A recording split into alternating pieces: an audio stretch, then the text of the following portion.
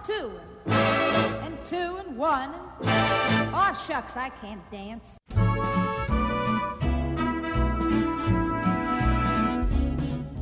Hello and welcome to Stories from the Open Gov, a podcast dedicated to telling the stories about what open government and open data look like. My name is Richard Pietro, and I am joined by Michael Geist. He is a law professor at the University of Ottawa, where he holds the Canada Research Chair in Internet and E-commerce Law.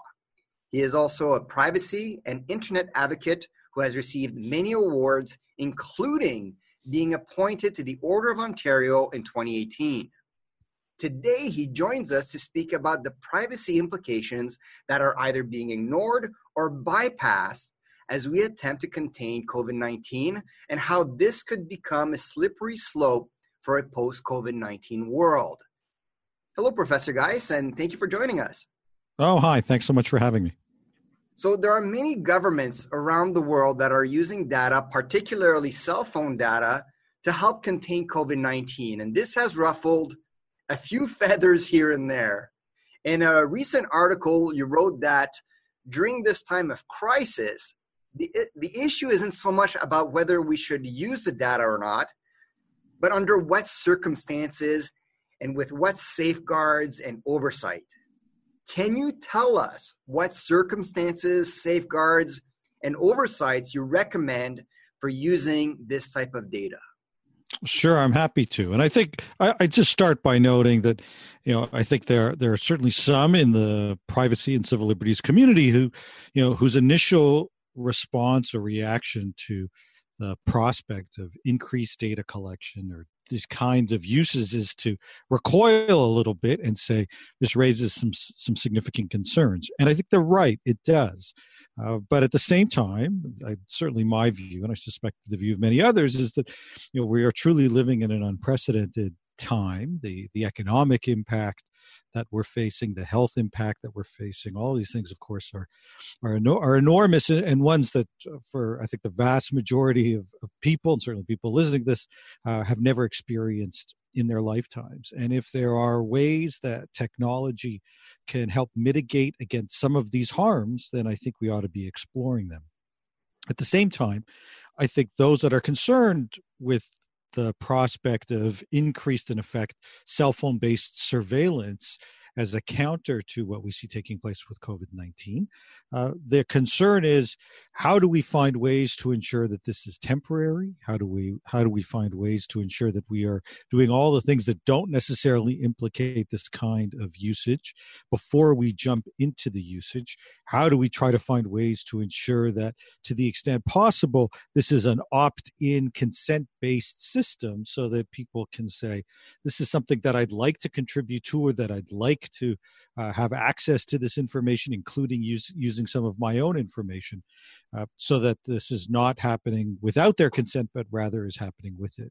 And I think there are a whole series of things that we can do as we move forward to try to address some of these issues. And one just off the top is, in fact, to move towards opt-in based models. And we have started to see a number of countries talking about the prospect of an opt-in based model for people who would like warnings about the prospect that they are in close proximity to someone who may have contracted the virus, and thus can take steps to try to mitigate against potentially catching it. And the way this is envisioned is that if we had an opt-in system where people would use their cell phones to install an application, again with their consent, knowing that this would include tracking information, location-based information, as is often the case with our cell phones, and that there might be a warning that would raise if someone else using the same app, who of course had also opted in and had also then indicated that in fact that they had the virus, that would allow the app to essentially inform or provide a warning to users. And that kind of system would be a wholly opt-in based model system, one in which everybody using the app would have effectively said, yes, I consent to this particular usage for the broader public health benefits that would accrue to all the various users. And given the widespread concern that we have today, there are many that might say, yes, that's something that I'm willing to participate in. There are also health considerations to keep in mind here. It's not just about tracking where a person is, but it's also about sharing a person's information on their health, which presents privacy issues now. How can that be safeguarded as well? I know you're talking about temporary measures, but at the same time, do you think people would be willing to just sort of say, by the way, I've been diagnosed or I've been confirmed as having COVID-19? Well, it's a fair question. I mean, I think we've seen a number of different proposals that have come up. I think to answer the direct question, I actually think the answer is yes. And I think that in part because if we take a look at the spread, this is not for many going to be some sort of outlier. As this grows as quickly as it does, we are talking about, at least on a North America-wide basis, millions of people that will have this virus. So I don't know that there's a stigma. I don't think that there will necessarily be a stigma associated with this as much as it is a recognition that this is a dangerous and enormously problematic public health concern that has touched many, many people, oftentimes, of course, without knowing it. There are challenges there too, because sometimes in many instances, people may have the virus but be asymptomatic, which raises its own set of concerns. But I don't think that there's necessarily a stigma associated with it, or there certainly won't be as time goes by, because so many people will have had the virus. I think there is a recognition amongst many that until we get a handle on this, society as a whole is going to face some of the really onerous conditions that many people are facing. And I think that's at the heart of sort of the stay-at-home efforts that we've seen, recognizing that we need everybody participating in this as a mechanism to try to obtain greater control over the virus itself. Now, in terms of the data collection issues that we've been talking about, again, there are different types of potential uses here. So we talk, for example, potentially of trends-based usage to try to get a better handle on growth of the virus, outbreaks of the virus in different places. And this might well happen sort of in the next wave, not in the current wave that we're dealing with, but in subsequent waves. And if that's the case, the data doesn't have to be at all personally identifiable. It's the aggregate data that really matters. And so while it's being collected on a personal basis, the use of it is on an aggregate basis, and it is not necessarily personally identifiable. In other instances, admittedly, there are personally identifiable uses, and different societies are going to make different choices. We see, for example, this coming up in the context of self-quarantining rules and whether or not they're being followed. And we've seen some countries that have tried to use location-based data from cell phones to identify whether or not someone who has been required to self-quarantine is respecting the rules. As we follow the news and it moves so quickly, we're seeing countries increasingly take tougher measures to try to enforce some of these self-quarantining rules, recognizing that not everybody is abiding by them. And so one can certainly see the prospect of saying we're not getting the kind of compliance levels that we need. This is harming everyone, and we need additional steps to try to deal with it. And that's where some of the tough trade-offs will come, admittedly. And that's why I think at its heart, it's not necessarily about saying no to these kinds of collection and uses. It's about what sorts of safeguards do we put into place in the event that we do see benefits, and we say that those benefits outweigh the harm so long as we've got safeguards in place. And one of those safeguards you had mentioned in that article is that these measures should be temporary just for the duration of COVID-19. But I have a question on that, which is, what if it doesn't become that? What if it becomes a slippery slope and these initially temporary measures become permanent? Well, that is unquestionably, I think, a significant risk. And I think you're right to highlight it. And I think many who look at this are right to have some amount of skepticism as to whether or not measures that come on in times of crisis don't become the new normal. I think it's on issues like that it is incumbent on many concerned about privacy and civil liberties to continue to be vocal about the need to ensure that any new measures are in fact temporary. There are ways to ensure that that happens, and one of the ways that you at least try to ensure that there is a bias towards a temporary approach as opposed to one that has some amount of permanence is that any of the kinds of measures that do raise these significant concerns would only be valid for a short period of time and there would be a renewal required every time. And so that the default built into the legislative approach would be one that it is temporary, let's say 2 weeks at a time, and there is a requirement of renewal every 2 weeks, so that while it may be something that stays with us for a period of time, it's also one that there must be a proactive decision to renew, and the period of time for those renewals is made sufficiently short that it is always viewed in that sort of short-term type basis.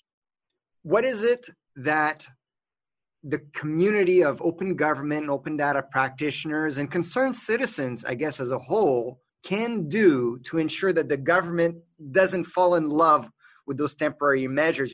Well, I think the community unquestionably has to be vocal. I think transparency is an absolutely critical component to this process. And I think, in fact, the only way that you can get public confidence and buy-in into a system that, as I think you've rightly pointed out, raises some significant privacy-related concerns is to ensure that there is appropriate and full transparency and oversight.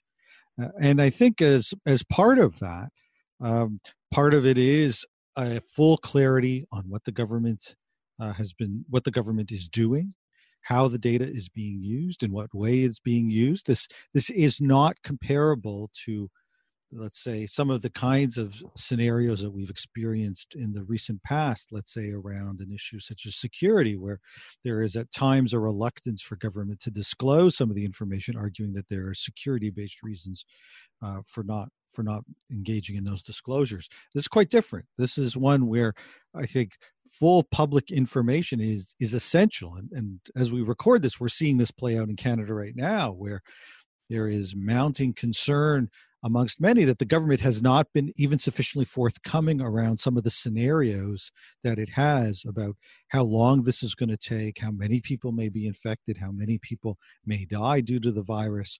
And we're seeing that in contrast to some other countries that have at least revealed some of those models and scenario building. And I think that we're seeing, quite rightly, a lot of concern from the public saying, you are asking the public to take on some extraordinary measures here. I mean, we're talking, of course, about basic fundamental rights, such as the right to privacy, but we are all giving up other rights along the same time. Some of the core freedoms that we rely upon, freedom of assembly and others, are ones that we are losing in this process for the good of trying to address this public health crisis. And so there needs to be full government transparency. And admittedly, the government is racing on these issues, but there is reason, I think, for some amount of skepticism, because even on something as straightforward as what are the models that you are using to base some of this decision making, at least as we're having this discussion, some of that information has been provided directly by the Canadian government. And I think it was just today or yesterday, Jesse Hirsch, the Canadian futurist and technologist, was talking about this is the kind of stuff that you want to give the public, because if we are unaware or uninformed, that can create just as much panic as withholding that information. Would you agree with that perspective? Well, I certainly would agree that I think that there's a significant reason for concern about the lack of information that's being disclosed on that particular issue, and I agree that it doesn't inspire confidence for Canadians. I mean, I must admit, I think for people that are following these issues closely, I suspect when we do get these models, because we will get them at some point in time, hopefully sooner rather than later, they won't come as a huge surprise. I mean, if you are following this closely, if you're following the math closely, you know the situation isn't good. You've seen the modeling in other jurisdictions, including now the United States. You've seen the outcomes in other jurisdictions that are, in a sense, a little bit ahead of us on this curve. And so while I think it will be useful to get this information, it will only come as a surprise to people who haven't been paying close attention to what's been happening for the last several months. So I'm going to switch gears a little bit and talk about, as weird or as morbid as it may sound, that the opportunity that COVID-19 has presented, particularly the open government and the open data movements, in that we can take this time and essentially create a new foundation for a post-COVID-19 world, one that's more based on, say, 21st century principles and philosophies as opposed to sort of the old ways of doing things. Do you think there's any validity behind that line of thought?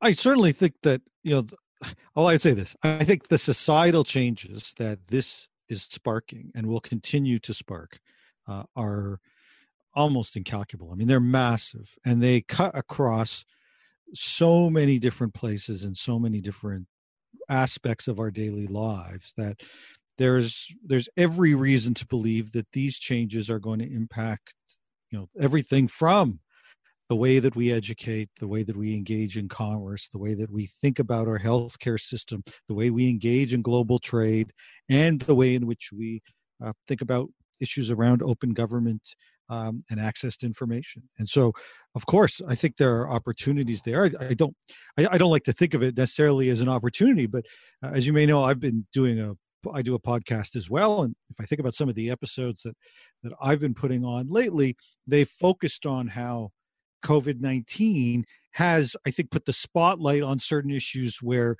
there may have been a need for policy change. And this in some ways really emphasizes that. So that's around, let's say, open access to research information, where there's this obviously big rush to do that.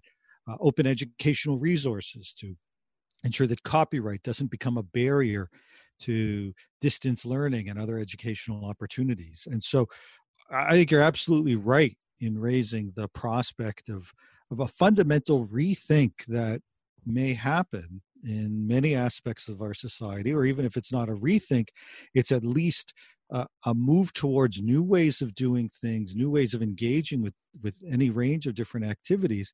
Because if this lasts as long as many of the experts suspect it will, the immediate crisis, of course, may last, hopefully not, through to the summer. It's hard to believe I'm saying hopefully, but the numbers, the data that we see in much of the experts seem to point to June, July timeframe. But regardless of what that time frame is, we know that many of the experts have emphasized that there will be subsequent waves until we reach the point that there is vaccines and other medical treatments. So this is going to be with us for a while. And I think this is going to continue to push us towards new ways of doing things as we begin to integrate some of that new kind of thinking and innovation as we grapple with this issue for many weeks and conceivably months. Now, you're not just a privacy advocate, you're also an internet advocate. And I think that one of the things that COVID-19 has demonstrated is the need for a nationwide access to broadband internet. And I don't just mean sort of the northern reaches of Canada, but in urban centers also. So, for example, the closing of libraries has cut off many at-risk people from getting relevant and speedy information. What can and maybe what should be done to make sure that this doesn't happen again in the future? Right. Well, I mean, I guess I would start by saying when it comes to connectivity and access, this, for anyone that's been engaged in some of these issues, this is not a surprise. Many have been advocating for universal, affordable access to broadband services for literally decades in Canada. And the fact that we still have not reached that point, that there are still some that find affordable broadband access out of reach, either because it simply isn't available in their community, which sometimes occurs in some rural communities and sometimes even communities close to some more urban centers, but they just kind of fall through the cracks, as well as concerns around pricing, I think is a very real concern. And I think this has, if anything, this has highlighted our enormous dependence on our communications networks, and the fact that those that have argued for many, many years about the need for more competition, more affordability, better affordability, and universal access, I think have been pointing to a core policy issue that we face in this country. And it's not just us, but of course it's certainly we're part of that global universe that really does depend upon global connectivity. And we have moved, I think, too slowly on this. Successive governments, liberal and conservative, have set targets. Those targets often envision 5 years, 10 years down the line. The latest one, of course, speaks to 2030 as the timeline for certain kinds of connectivity. And that just strikes me as inadequate. I mean, we're seeing that play out right now, where there is a need for universal, affordable access right now. You're talking about how the Canadian government has moved slowly on this. And as part of my research for this interview, I actually fell on an article that you wrote in 2012, and it was called The Tax-Free Six-Step Approach to a Digital Economy Strategy. And it was as a response to then Industry Minister Paradis' digital economy strategy file that was dubbed the Penske file due to years of work with no results. And by the way, I love the Seinfeld reference there. But in that article, you stated that many Canadians need access to not just broadband, but digital training or digital literacy skills. It's been 8 years since you wrote that article. Are you happy with the efforts when it comes to digital literacy, not just access to broadband?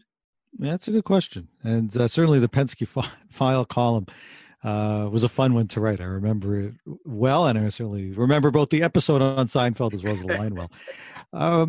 Listen, I think there have been many, many initiatives around digital literacy, but we're still clearly not there. And all you have to do is go on just about any large Zoom conference right now, just to see the number of people struggling with the basic technology and whether the microphone is on or off, and the range of different things taking place, to know that a lot of these tools are still very new to people and they are still struggling to make use of it. And there are risks that come out of that. If you think of some of the misinformation that's come out around the coronavirus, and sometimes this gets spread and really relies upon people who may not be as technologically savvy, who and therefore may be a bit more gullible and susceptible to this kind of misinformation. So there remains a real need for us to ensure that there is full digital literacy as well as that full connectivity. There are lots of programs out there. Oftentimes you see it at the local level, but if we're being honest about it, the demand still outstrips the supply. I can tell you that for quite a number of years, I was on the board of the Canadian Internet Registration Authority, CIRA, which governs the .ca. And as part of that, was actively involved in a fabulous program that the organization runs called the Community Investment Program. And my recollection is that we received so many digital literacy type programs, quite literally from communities across the country. And it was simply impossible to fund them all, even though we had significant, we had resources and we were willing to fund some, but you couldn't keep up with the demand. And I think that's the sense is that is still the case. Situation gets better and better, but we're definitely still not there yet. Is this an issue of government funding, or do you believe that when it comes to digital literacy, there has to be other partners involved? That's a great question. I mean, I guess my experience to date is that this isn't a one-size-fits-all approach. I think there is a role for governments, and frankly, a role for governments at all levels to play. I'd love to see the federal government and the provincial governments supporting some of the funding on some of these kinds of programs, providing standards if necessary, providing modeling. I think one of the great things that we could do is create open resources for these learning initiatives, and you find some of these already that are openly licensed under, say, Creative Commons licenses, so that they can be freely used and reused by others. And that's the role at a certain level for those governments. But very often this is very much something that takes place at the local level. It's in our schools, in our community centers, in our other places where we gather when we're not in a stay-at-home moment like we are right now. And it's many of those kinds of people active in the community that are best placed to deliver some of these programs, and what they need are the resources and support to do so. You yourself are an educator, and you're talking about that this has to be involved much more on the local level. Have you had any experiences working with either high schools or teachers' colleges or district school boards in adding much more digital literacy within sort of their curriculum? And is it, because in some of my experiences, sometimes I speak to individuals within those sectors that are just as illiterate when it comes to digital as anybody else. So they're not well positioned to talk about digital literacy. Is there a kind of teach the teacher element that's missing, at least in Canada, for all this? There are initiatives that take place without doubt. And, I think it really was that experience that I had with CIRA that was, for me, in some ways, the most informative, because I saw the proposals, I saw what was taking place.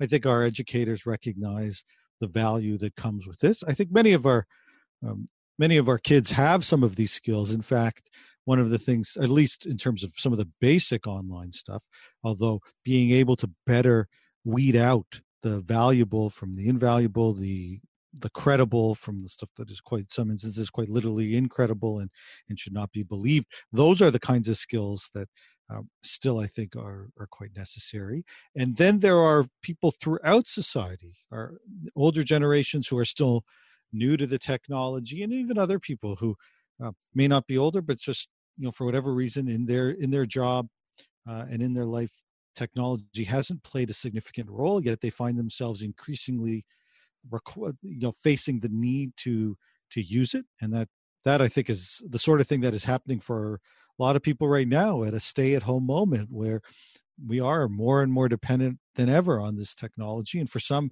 there's a steep learning curve taking place right now. And how we think of this in the future, once this comes to an end, I think will help inform. You started this off by asking what are the kinds of opportunities or things we'll be thinking about once this is done. And I think this is really one of those areas where we're going to see a lot of that take place. So I want to go back a little bit into our interview where we talked a bit about health and just health data and what people are sharing to help, say, control the spread of COVID-19. But even prior to COVID-19, there were plenty of private companies that offered services based on the collection of health data. And I'm talking about companies like Fitbit, Ancestry.com, 23andMe. Where did you stand on those companies collecting that health data with essentially no regulations to control how and what they do with that data afterwards? Yeah, no, I mean, those sorts of data collections I know raised a lot of concerns for a lot of people. And there were some that said they simply wouldn't use some of these services. At the same time, I think that, this COVID-19 has highlighted how there is the potential for value with some of these technologies.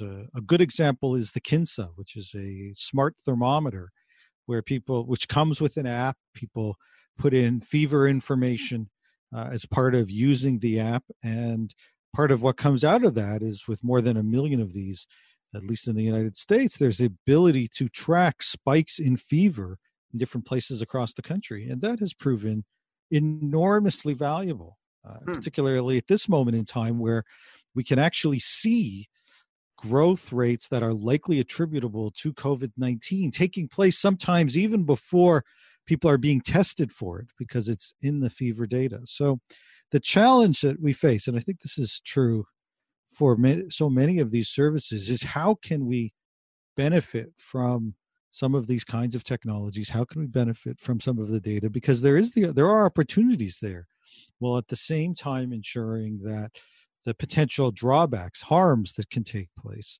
are mitigated and properly addressed. And for me in Canada, one of the real concerns we've had is that our privacy laws haven't really kept pace. And so there has been a call for some time about the need for privacy reform in Canada.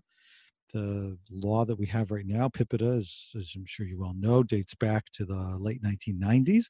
There have been some very modest tinkering over the couple of decades since the law was introduced, but the need for stronger provisions, for tougher penalties, are the sorts of things the government was talking about before this.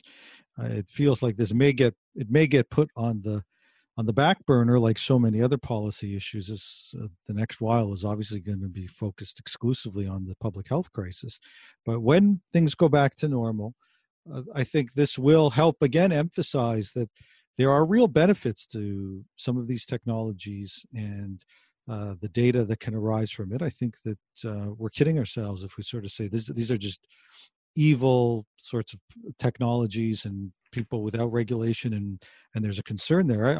I do see the benefits. The challenge is, how can we have the benefits while at the same time addressing the very real harms and that can arise? And that's where I think the concerns around regulatory free zone arises, and where you end up with a real need to seek to address them. Yeah, in many of my recent podcast episodes, I keep using the reference of we have two paths in front of us. It's a very reductive statement, but one of them is sort of the Hunger Games kind of route, and the other one is Star Trek: The Next Generation. And we sort of see Star Trek: The Next Generation as a very utopian kind of ideal world. But in that world, the computer knows where you are all the time. They're tracking you through your communicators. There's a lot of sort of privacy trade-offs that have been made, but it seems as though it works well in that arena. And I would be fascinated to know what the Federation of the Star Trek put into place to protect its citizens against misuse of data. So maybe it's just sort of me talking fanciful here, but I want to have your perspective on this. Well, I think sometimes this does feel the sort of science fiction. One of the challenges that I think we faced with some of these issues is to try to provide context, try to provide a sense that these are real world issues and that we aren't talking about the science fiction. In fact, some of the problems I think sometimes that arises is that we emphasize too much sort of and experience these things on the basis of science fiction, popular literature, the Star Treks or Star Wars of the world, and so it seems like the stuff of fiction, and people struggle to recognize that in fact some of these issues are very real issues today. Yeah, and actually along those lines, I'm curious to know, what do you think of the TV series Black Mirror?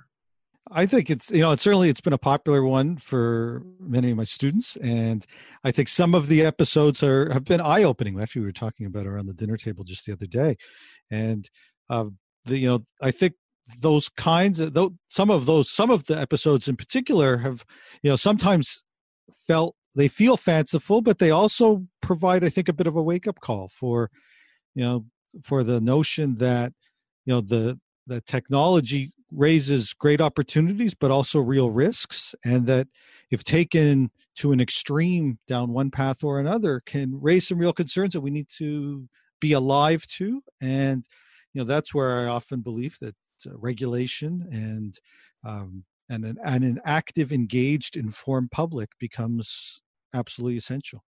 It's interesting because I'm actually a big fan of the show, and in particular, its creators, Charlie Brooker, and I forget the other co-creator's name. Something that Charlie Brooker has said in many interviews, that Black Mirror is a show that's set in the near future, but is worried about today.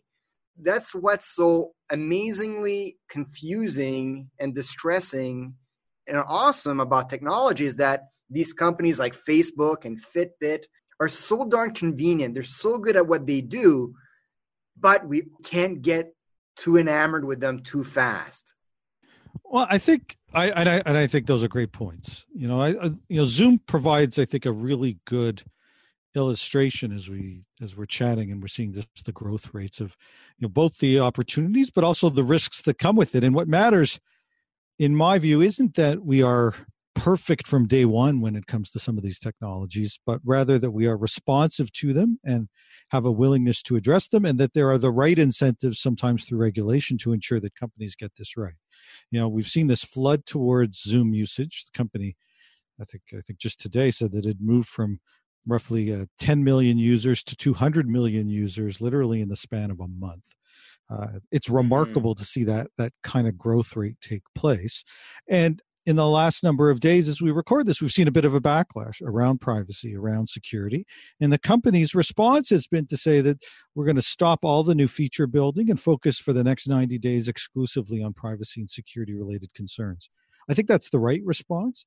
And I think it also reflects that, expecting a company that was having 10 million users to get every single thing right from day one, when quite literally overnight, it blows up to a 200 million user app, I think is an unreasonable expectation. And so, everyone is going to, at times make mistakes. I think, usability becomes important. I think business models that are reflective of respect for users and obviously compliance with the law are essential. And so in some ways, what matters is, do we have the right framing as companies build this initially? And then do we have the ability to ensure that companies respond effectively where mistakes or shortcomings are identified? And that's the unfortunate part, because it seems as though many companies have that ingrained in their culture, the ability to be agile and responsive. Government, on the other hand, is not. You mentioned PIPEDA earlier and how it's had a few, changes here and there in the last 20 years, but for the most part, it hasn't really adapted much to the 21st century. Do you have any recommendations for government, both elected and public servants, on how they can be much more agile and responsive, especially now as we're trying to contain COVID-19? Yeah, that's a fabulous question. And I think, I was having this conversation with a colleague just yesterday. I think that the current situation has highlighted both opportunities, but also the challenges that government itself faces in this environment. I mean, we are seeing policies rolled out that in any normal circumstance takes years, and they are doing it in the span of days. I think you think of a $70 billion program to assist businesses to try to keep as many people on the payroll as possible. You see some of the other programs that are out there to assist those that have lost their jobs. And, these are the sorts of things that in any normal environment, you talk about agility, in any normal environment, we would be having proposals, and then we would having consultations, and then we would have proposed structure put out there. We would have hearings on it. It would be tweaked and adopted. It would be debated. And that process can sometimes be frustratingly slow. And we find this process is taking a year or two or more. And our response often is, how come government can't move faster? Well, we're seeing what happens when government does move faster. And in fact, in a public health crisis, it can move faster. And I have to say, I think the government is moving incredibly quickly, or as quickly as it can, on some of these issues. But when you do that, mistakes are going to get made too. And so the initial response to some of these programs has been frustration. You're still not moving fast enough. You haven't included this. You haven't included that. In fact, government is going to be heading back to the House of Commons because the bill that they passed, C-13, to deal with COVID-19, didn't include the structure that is now envisioned for this business support program. Mm-hmm. Well, part of the challenge is, how do we find a way, certainly to move faster, but at the same time to ensure that it is sufficiently deliberative that we get it right as much as possible the first time. And so I think somewhere between doing this on a day-to-day basis and literally changing policy, sometimes it feels like on a daily or certainly on a weekly basis, to the yearly basis that sometimes it takes for some of these very large policies to develop. I think we've got to find a way to move faster, but at the same time, recognize that there are real benefits from a more deliberative, inclusive, consultative process. And we don't want to lose all of that in the rush to say we need to be able to be more agile and move faster. One of the core elements and ways of doing things in the agile community is the idea of failing forward. So in order to be responsive and be quick, you also have to be willing to make mistakes and be able to respond and address those mistakes as quickly as you can and adapt from there. A lot of the times when government fails, it becomes a scandal. And as such, it sort of puts the turtle back into its shell, and they're afraid of of trying and experimenting, because if they fail, then the media, the public, the opposition government, the official opposition, will get on their case. How do you reconcile these issues? Another really, really good question. And I think you're again right to highlight it. And I don't know that there is a good answer for this either. I think that we often find in the current environment that there are real challenges with respect to the perception, at least within government, that failure carries such large penalties that you create a almost inherent conservatism, small c conservatism, when it comes to policy measures, because failing is seen as worse than doing nothing. And on the one hand, I think we have to find a way to get past that. The private sector organizations often recognize, all of them will recognize, that being innovative will mean at times that things don't work, and that's okay. The problem, of course, in the governmental context is that when something doesn't work, you get the media jumping all over it, you get political opponents jumping all over it. And I'm not saying these aren't legitimate stories, but they in a sense can be used and are used to tarnish government. We're seeing it right now with some of the efforts that are taking place, which are moving rapidly but are imperfect. And the extent to which some of those are seen to reflect badly on government, in this current situation, there is no choice but to move quickly and to recognize that you're not going to get it all right. But in a normal circumstance, the takeaway for some might well be that, if I do this and there's some mistakes along the way because I'm trying to be innovative and not everything is going to work, I'm going to get criticized for it, and it's going to be the proverbial front page of the newspaper and subject matter for future question period and political campaigns and all the different places where these kinds of things tend to show up. The challenge then becomes, how do we insulate a little bit, or the politicians from the criticism, or even if it's not insulation, how do we change or adapt the culture to one that is willing to be innovative, recognizing that with that innovation, there may be great outcomes that surpass our expectations, but there may be instances where things don't work out the way that we wanted, and that's okay. That's part of what it means to operate in a faster paced, more innovative environment. So we got to start thinking about wrapping up the episode here. And we've talked about many different elements of privacy and data as it pertains to COVID-19, as it pertains to the future. But is there anything that we haven't had a chance to touch on yet that you'd like to make sure our audience is aware of before we close things out? I think we've highlighted some really important issues on those lines. I think, as we talked about, I think this is touching really every aspect of society. And so, and that includes some of the intellectual property issues that I think about, whether that's patents and access to medicines. And I think that we need to recognize that this, by all accounts, I'm not an epidemiologist, but by all accounts, this is going to be with us for some time, even once we get past the first wave. And the challenge will be, how do we not fail fast, because we sure don't want to be failing when it comes to these issues, but how do we continue to adapt, and how do we try to find ways to ensure that the public voice is both informed and heard? And that transparency issue that we started with becomes such a crucial one, because I think it's one that addresses both the privacy issues that we raised. It addresses some of the health-related issues that we've also raised. So I think transparency becomes more important than ever in the current environment. And I guess the only other point that I would make is that there's a rush to talk about issues, let's say around privacy, as we've been doing on this episode. But let's recognize that some of the kinds of uses that we'll see, some of the privacy implications, are ones that we are going to see not necessarily in the next 2 months, but they're the sorts of things that are going to come up in the fall or perhaps next winter. To the extent to which we end up with follow-on waves of this, it's at that point in time that many of these potential uses may come out of the woodwork.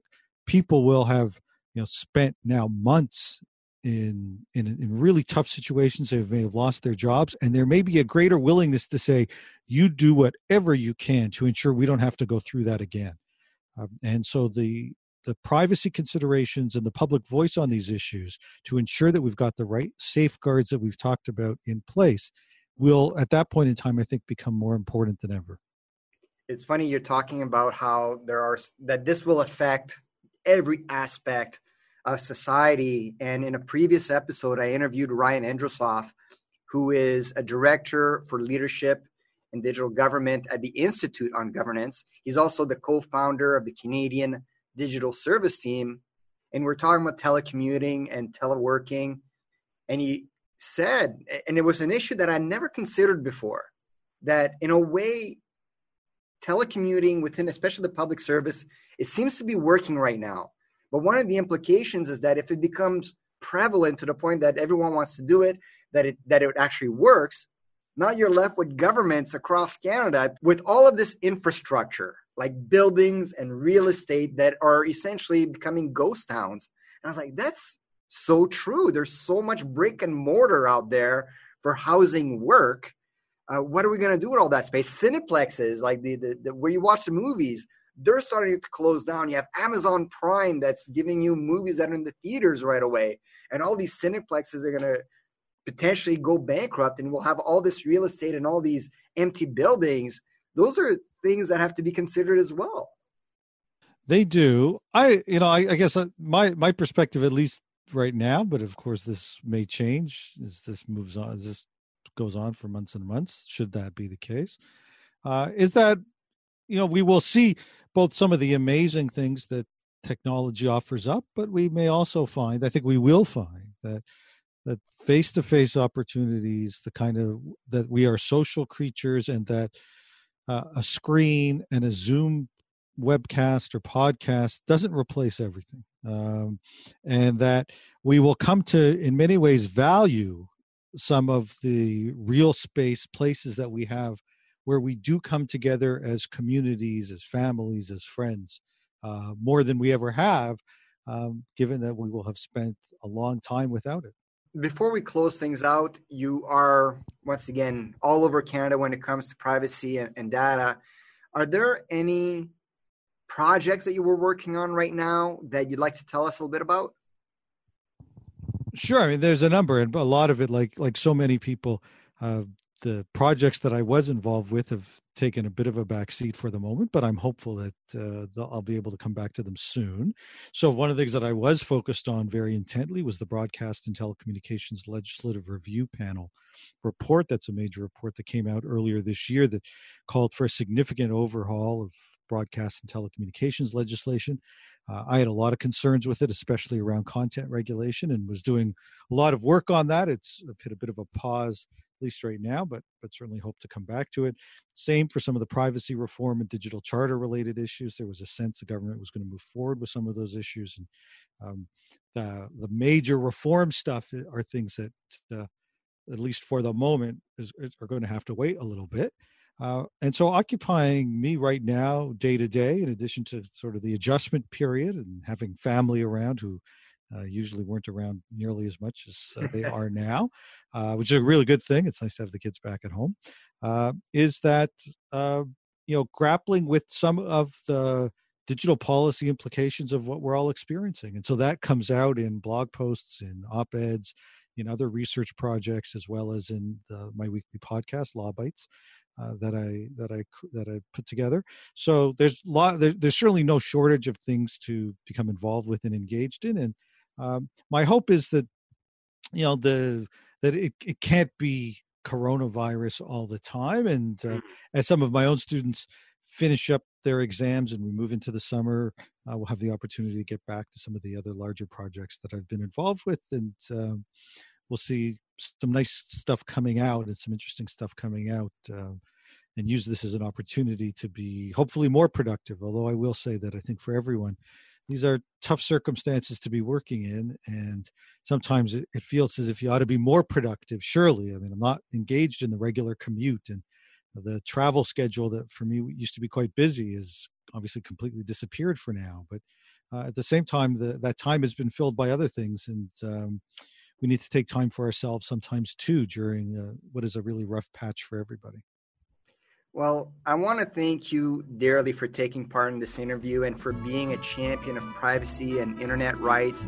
I'm not sure if you're a fan of Game of Thrones or not, but you continue to be the Canadian Jon Snow and protecting us against legislative White Walkers. So thank you for that. And I want to thank our audience for listening. And as usual, please leave a rating or a comment or how to make the podcast better, or if there are any guests or any stories that you'd like to hear. So until next time, let's make it open.